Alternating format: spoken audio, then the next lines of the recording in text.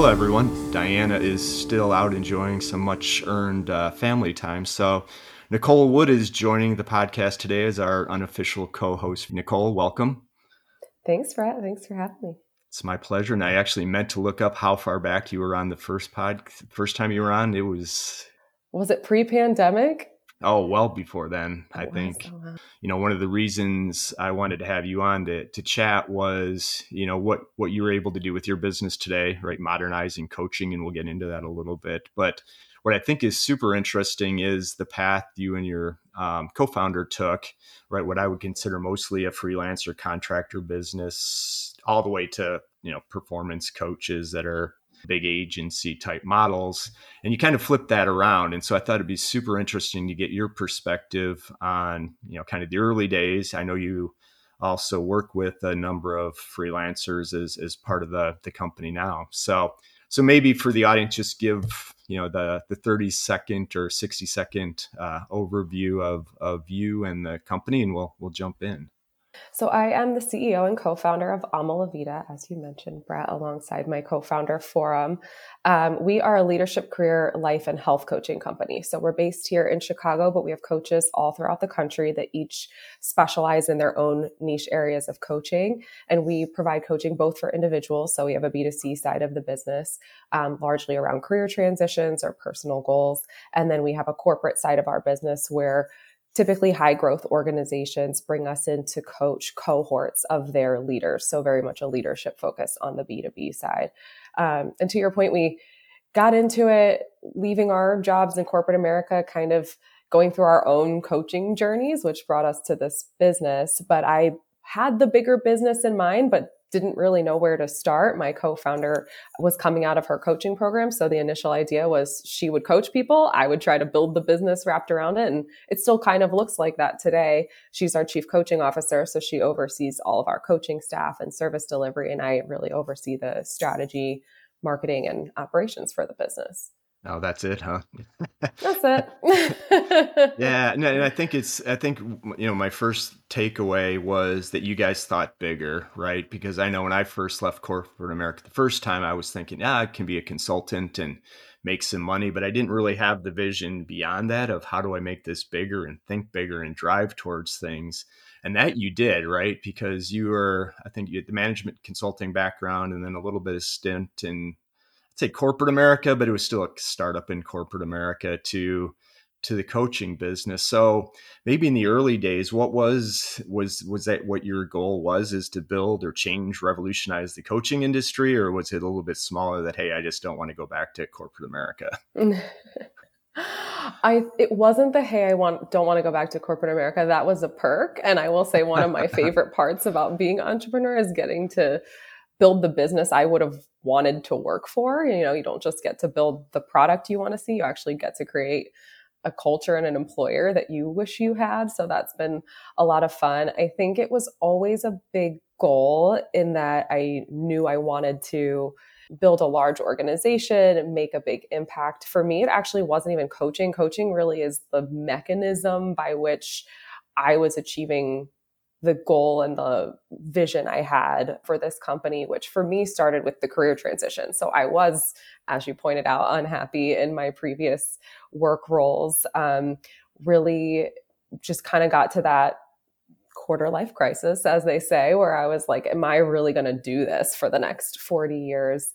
Can work be enjoyed, or is it just called work for a reason? And it wasn't until I was given a coach by my employer that I started to reflect on why I was unfulfilled, took a more, I guess, positive path toward finding something I did enjoy. And so for me, it was, how do we activate people to realize that they have a lot more agency over their lives and their careers than they may even realize, and give them an ally in the form of a coach to help them achieve that. So it wasn't even about revolutionizing the coaching industry. To me, it was helping these people live their best lives. But coaching was the mechanism that we were able to achieve that. And I think I mean, I was so, like I said, I was in my 20s. Didn't have a lot to lose. I was pretty confident in the moment and so sold that this would be a success that I like, boom, quit my job and went for it. And then every single day since then, I've been terrified about it. Is it going to succeed? How do we make it succeed faster? And so it's been definitely a ride.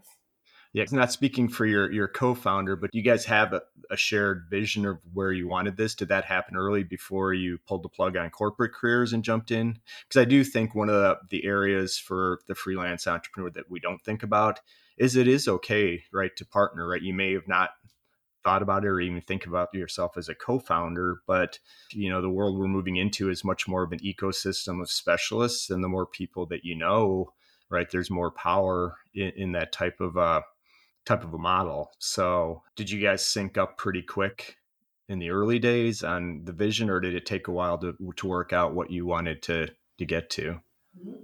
We think pretty quickly. And I think there was such a good alignment of sort of non-overlapping skill sets, like very aligned values, very aligned visions for how we wanted to help people.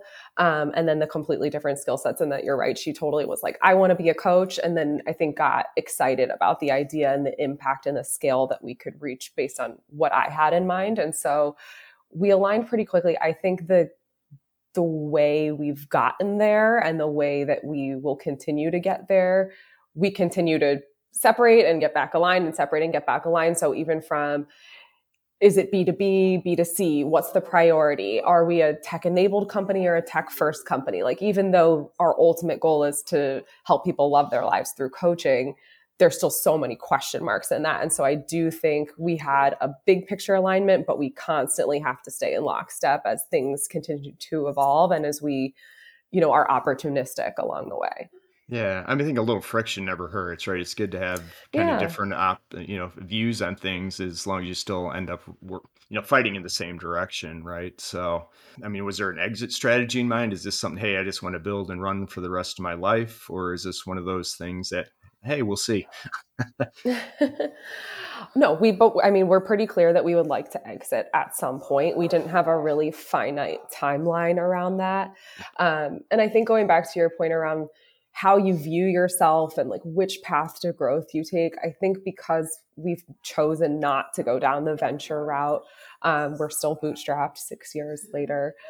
People interpret that as lack of ambition. And we have a huge vision. Like, we still want to be a large company. It's just, there are things that we're unwilling to kind of sacrifice in the path to that growth. And so we know we would like to exit. We know we would like to exit in a way that feels like it's significant enough for the time and risk and Right. effort that we've put in over the years. But we don't have like it has to be an X amount of time for Y dollars, the end. I mean, you've been a factor in us making that decision, because I would say every couple years we're like, okay, we feel like we've got this figured out. Is it time to really put fuel on the fire? And we just keep coming back to what you said, which is like, if we don't need to, let's keep going. Yeah, yeah, yeah. No, that's awesome. And the other thing I really like about your story, because again, I think you're building the business of the future, right? Because the majority, more than the majority of your team are contractors or freelancers that you've brought on. So I'd love for you to just kind of talk about, you've seen probably the good and the bad, right? Yeah, so our business, we do have full-time employees that are more on the sales, marketing, operations side of the business, but all of our coaches are contractors.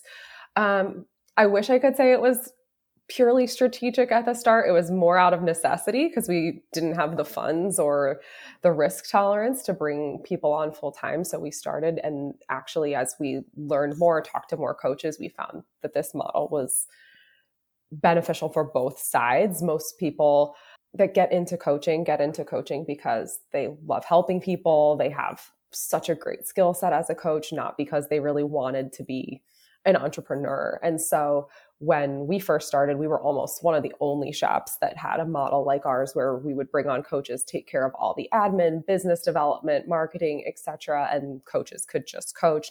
I think it's really important for, I'll use our coaches, but I would say in general, for them to find the right business model that works for them and culture. And so when we're bringing on coaches, being trained through an accredited organization is table stakes for us, being a really high quality coach. So before we even talk to people, we review their applications, we review a recorded coaching session. Having the skill set is kind of baseline. There's the, do they fit within this model that we're building and where we're headed? And do we have aligned goals? And so typically before we even have like an interview, we have more of a business conversation, which is like, why are you getting into this? What are you looking to achieve in working with Amalavita? And is that what we can provide? Because there's so many different models in this space, everything from the, you're a full-time coach here, salaried employee, to more the kind of marketplace side where it's like, we'll just feed you the business, but how and where and why you deliver it is like your process, completely up to you. We kind of sit somewhere in the middle where there's consistent Amalavita processes and methodologies, but how much or little they take on, where they do the work is up to them. So they own their business in that capacity, but we have a really tight team-oriented culture. That's part of what our clients love, is that when they work with us, they might have one person as their primary coach, but they can do celebrity sessions with other coaches. So if that's not what you're looking for, if you're like, I just want business, great, that's fine. This maybe isn't the place for you. That's interesting. I think there's some great points for folks thinking about or that are currently contracting, right? Is it's not like, hey, do I just want to work with these 3 or 4 types, or define who you want to work with. And what I hadn't Mm-hmm. really thought about until you mentioned is even from, a model like you've created, there's different models. So Yeah, go in exactly. eyes wide open and who you want to work, that there's different opportunities for you to work. And like I said, I think not just in coaching, but I think we're going to see this across. Obviously, we've got that in writing right now. You got it in creative, you got some branding. But I think we're going to see like CRM and operations folks that are going to become specialists in these things. And you really have to think about where you want to plug in, and is this where you want to spend your time? Yeah. Yeah, exactly. Because it trickles down into like the expectations that that organization has for you, where you're spending your time, the types of clients you're going to get.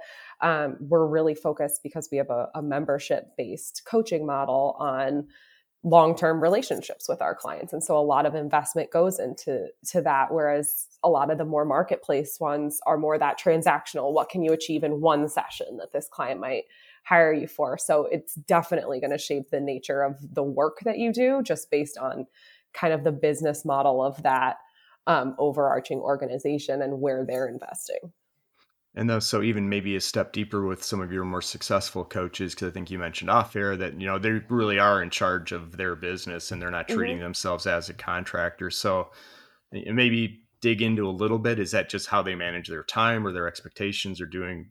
We have different, I almost hate to call them tiers, because it's not hierarchical, but sort of groupings of our coaches, from our core coaches who they might just say, I want 15 clients at a time. I have this one really focused area of expertise. When we have this type of client, that's me, and I'm pretty hands off outside of that. And that's fine. If that's what they want to do, then that's kind of the expectations and goals for that level of coach. We have different levels of coach, from our growth coaches to our ambassadors, where they get compensated in different ways. So if they're really looking to build their brand and scale, we'll pay them to do blog posts and webinars, a lot of that other marketing stuff. And so the ones who, even though they are contractors, treat it and think like business owners, because realistically, they still own their practice within Amalavita, and who are raising their hand for opportunities, or really vocal with our sales team around like, nope, don't send me these people, or I'm really great with these people, or if you hear this word, this is my type of client. The people who are more savvy about that, it's tricky, because we have a lot of process. We want consistent experience, but the ones who don't let that limit them and can speak up for what works best for them as a coach, those are the people who we find like hit their income goals super, super quickly, and have that really long retaining book of business, because they end up with the exact right clients for them. Interesting. And since you started this, have you seen it kind of a change in sophistication of the contractors? Because this is, you said 5, 6 years now. And so when you first started hiring, or maybe you guys have probably gotten better with your process of who you identify and you want to bring on to support the brand. I think definitely the latter. Like, we've worked with and had interest from really great coaches all along. I think we've gotten clearer about some of those business conversations that, it's not just for the coach. It took us a while to figure out who's the right person and what are their goals if they're going to be successful here.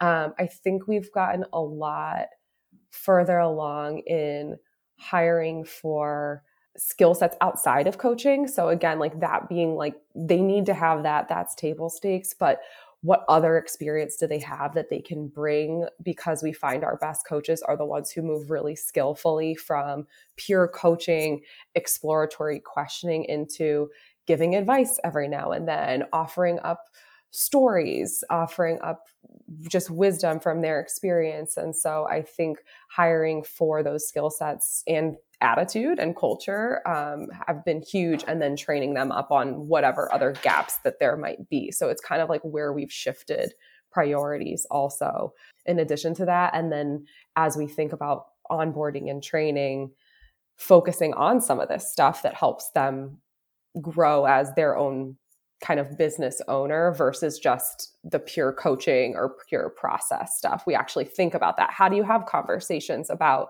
maybe some of our downgrade options if you feel one of your clients is kind of heading to the point where they might not be a fit for 2 or 4 sessions a month anymore? So really having them think that way and aligning their goals with the business's goals, it's continued to help them evolve also.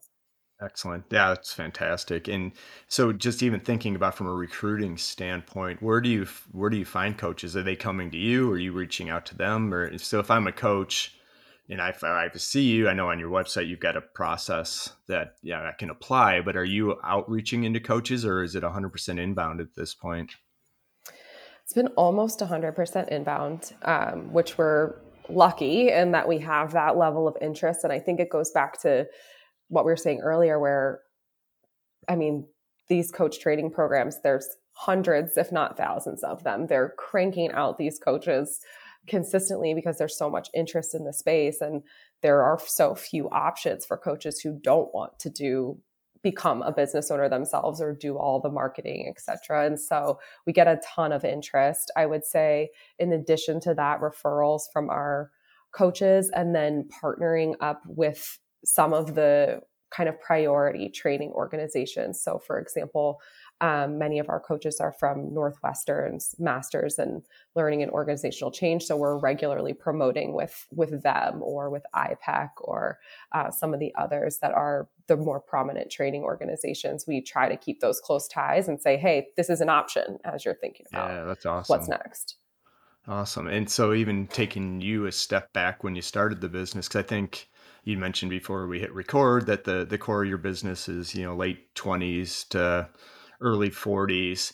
Was that the target you set out for, or how, maybe, because we always talk about, hey, find your ideal client. How did you guys decide and then, define who that was going to be for the business? Forum and I both were management consultants who burned out and found coaching through our career transition. We thought we were going to coach a ton of management consultants who were burned out going through a career transition because we saw the need. But what's funny is just because there's a need doesn't mean there's a want. And it took us a little while to realize that the people who were really wanting for what we do and really seeking it out on their own were different from what we initially anticipated. So I would say demographically, not too dissimilar from where we started. Those kind of early to mid stage career transitioners has really been our bread and butter. We've expanded into a lot of other areas like health and wellness, leadership, etc. But it's really become more psychographic than demographic outside of that. So it's people who are lifelong learners, people who invest in well-being. So there's a lot more likelihood that someone who, a teacher, we get a ton. So people who have other fields where they really thought they were going to do one thing, and then if they realized that was no longer bringing them joy and fulfillment, what's next? And have that kind of learning, they value learning and ongoing development, then that's a much more likely person than someone who just works 100 hours a week. Yeah, that makes sense. Anything surprise you with the folks that are coming in? I mean, I'm trying to think back to my early 20s. It's a little while ago now. I don't think this even existed. And I think it would have been super Yeah. helpful to help prioritize. I mean, are you seeing move towards more entrepreneurial, obviously probably more remote? I'm just kind of curious the general themes and why and what people are looking for these days. Maybe I'm too close to it that it's not surprising to me anymore. Like I would say initially to have a lot of teachers, like that was not, we thought we were going to get accountants, lawyers, like people who had these quote unquote, high power, white collar jobs, that was going to be the person. But when you think about it, it's really the people who either feel undervalued or are passionate about their work, but the environment in which that work is taking place is not valuing them. And so I think we've seen that a lot with the Great Resignation. Is it's not just about, do I like what I do? It's, do I like who I do it for? Do I like the way that it gets done? And I think that's what we're continuing to see, is like employers have to be caring about that outside of kind of perks that they used to provide, and just go, I care about you as a person. I'm going to be flexible and treat you like a adult and give you trust and respect. And that's what people are looking for more so than, a fancy like bar at the office Yeah. or something like that. Yeah. Oh, so even from a startup, they're maybe looking for different things than. Totally. Yeah. Do you think it's again, more curiosity from my part, Yeah. because in the early 20s, right? Is it reasonable that what these folks are looking for, right? Because everybody's like, wow, the younger gender, they're entitled and they want X, Y, and Z. I'm like, I Mm-hmm. really haven't found that. I'm sure there's a piece of that, but I think you guys are going to be busy for a while because with the, the distributed workforce and some companies making people come back. And I think everybody's realized commuting sucks, Yeah, for right? No sure. matter what it is. So, Thank God for podcasts, though. It's the only thing that gets you through it. exactly. But there's only so many. I don't think they are unreasonable. I think being a business owner, there's a level of practicality to everything that I think sometimes gets missed. So I think a lot of people point to the pandemic and they go, well, look, we all had to work remotely. And it worked. Like we got it done. Um, and they say, well, then that must be a model that can be successful, full stop. And I don't think that's true. I think we took an established workforce and picked them up and put them at home. And I think Right. it's totally different when it's a brand new 22-year-old first job out of college that's going to lose a lot by not being in proximity to conversations that are happening or just grabbed and pulled into stuff. And so I think it's not always ideal to be 100% remote in every role. Personally, I think Right. it's possible, but I think it takes so much more intentionality around setting up an infrastructure that thinks about those things and gives moments of connection and helps people learn and grow if you're choosing to not have the in-person component. Right. No, I think that's a great point because I was thinking about, with all the freelancers, right? Because a lot of, what I see is the, late same age group, late 20s through 40s that spend a number of years in corporate, develop some skill sets and just don't want to work for a company anymore. So they're trying to figure out how do we make this work. And to your Yeah. point, if you're just coming out of college, you don't have any experience yet.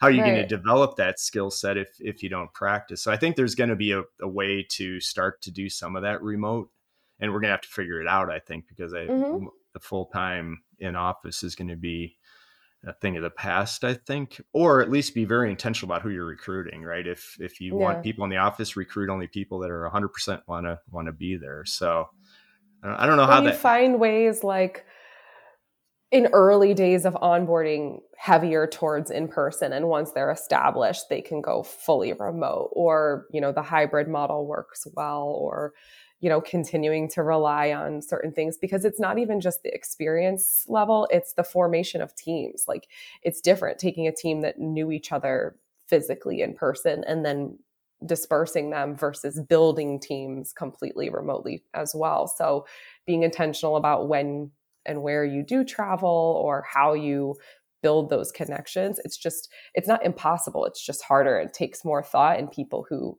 care enough to do that. To do it right, yeah. Because the analogy I use all the time, which is starting to come true, I think, is more like the major movie production, right? A bigger motion picture that you're bringing in the hair and makeup, the stunt people, the script, the film, like everybody's kind of their own little entity, come together for 12 to 18 months to work on this project together. And then everybody goes their own ways. And maybe they come back, but to your point, start to build teams because they work well together.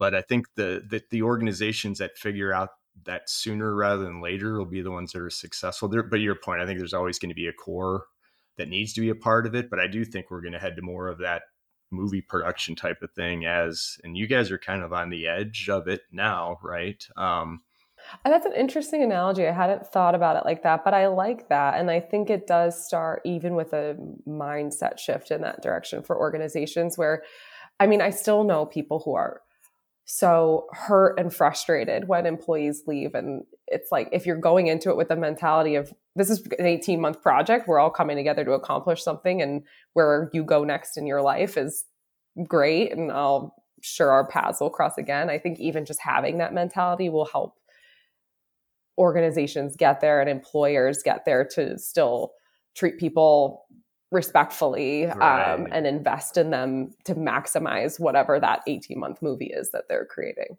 Yeah, that's interesting. Interesting. I know I still have a bunch more topics for you. We may have to have you come back for part two because I do want to get, I think you touched on mindset and I think wellness. I think there's so many things, especially as, as an entrepreneur. I'd love to get your take on how you balance everything, right? Being a mom, you got family, you're starting a new business. Maybe let's end with that. I'd love to get your perspective on how you balance everything. I Or are you don't. still learning it? Fair enough. Some days and weeks are better than others. Um, I think about life in terms of it's made up of seasons, and in some seasons, I'm more mom. I mean, I'm always a mom and I'm always a business owner and I'm always this, but I'm okay with knowing right now is a season where my daughter's really young and getting older every day. And that means I'm going to work less. And that's the nature of it. And we're probably not going to achieve goals as quickly as we would have. And I'm not bringing the intent, like I'm just not bringing the same Right. level of intensity as I was prior. And that's okay. And it's helping me actually grow as a business owner in different ways. And then, there were seasons where I've been a really great friend. This is not one of them, and I think I'm okay with that. And I think as long as you communicate that and the people around me have the same kind of approach, which isn't always the case, then there's that level of trust and forgiveness, knowing that whatever season that person's in is fine. And I think it's the same thing when I look at my team, and there's so many people in different seasons of their lives, and like that's okay as long as we're still here building that same movie together and have the same goals and expectations. The day-to-day is going to shift.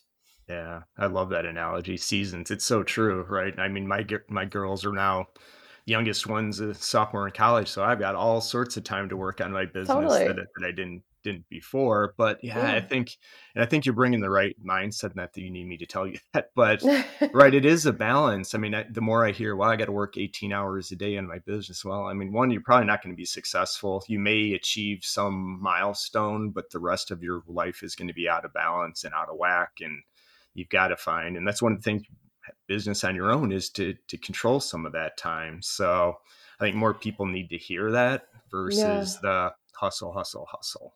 for sure. And it's, again, going back to like, we've been intentional about, okay, let's say we go the VC route or we put this other number out there that we want to achieve. Like, what does that mean for us as human beings? And is that something that we're willing to do? And the answer is no. Like, we're a company that's built around the notion of loving your life.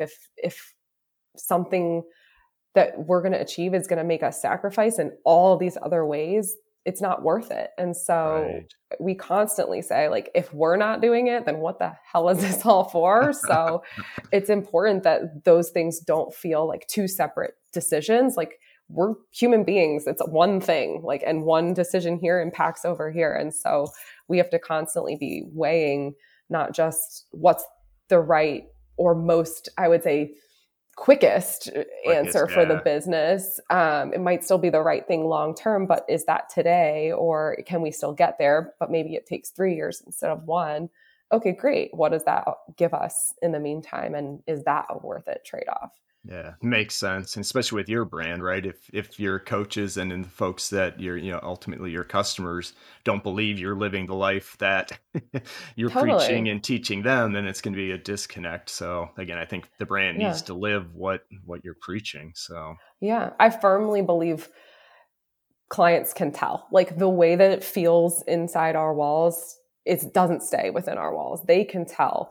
And I think that's great because I think there's a lot of clients that came to us because they believe in our culture commandments as an organization, or they love just the environment that we've created here and what we value. And so I think it can be a positive thing or it can be a negative thing. If you're not walking the walk, if you're not treating your employees that way, your clients will feel that and they're not going to be here very long, or they're not even going to come. right, or you're not going to get the right people, and that's going to make it Exactly. unhappy for everybody. So awesome. Well, I think that's a perfect way to end this. And Nicole, thank you so much for joining me today to step in. We'll have you back once Diana's back, because I'm sure I would she would love have had that. a ton of questions for you as well. So I appreciate would love it. that. Thank Like I you. said, we'll make it the third time the charm before too long. Love it. But before I let you go, if more folks want to learn about you and the company, what's the best place to track you down? You can find our website at alvcoaching.com and then on all the socials at alvcoaching. Very consistent. And Nicole, you're Yes, active on LinkedIn, so if anybody's out there, I right, am. reach out. All Yes. right, we'll put in the show notes as well, and appreciate Perfect. it.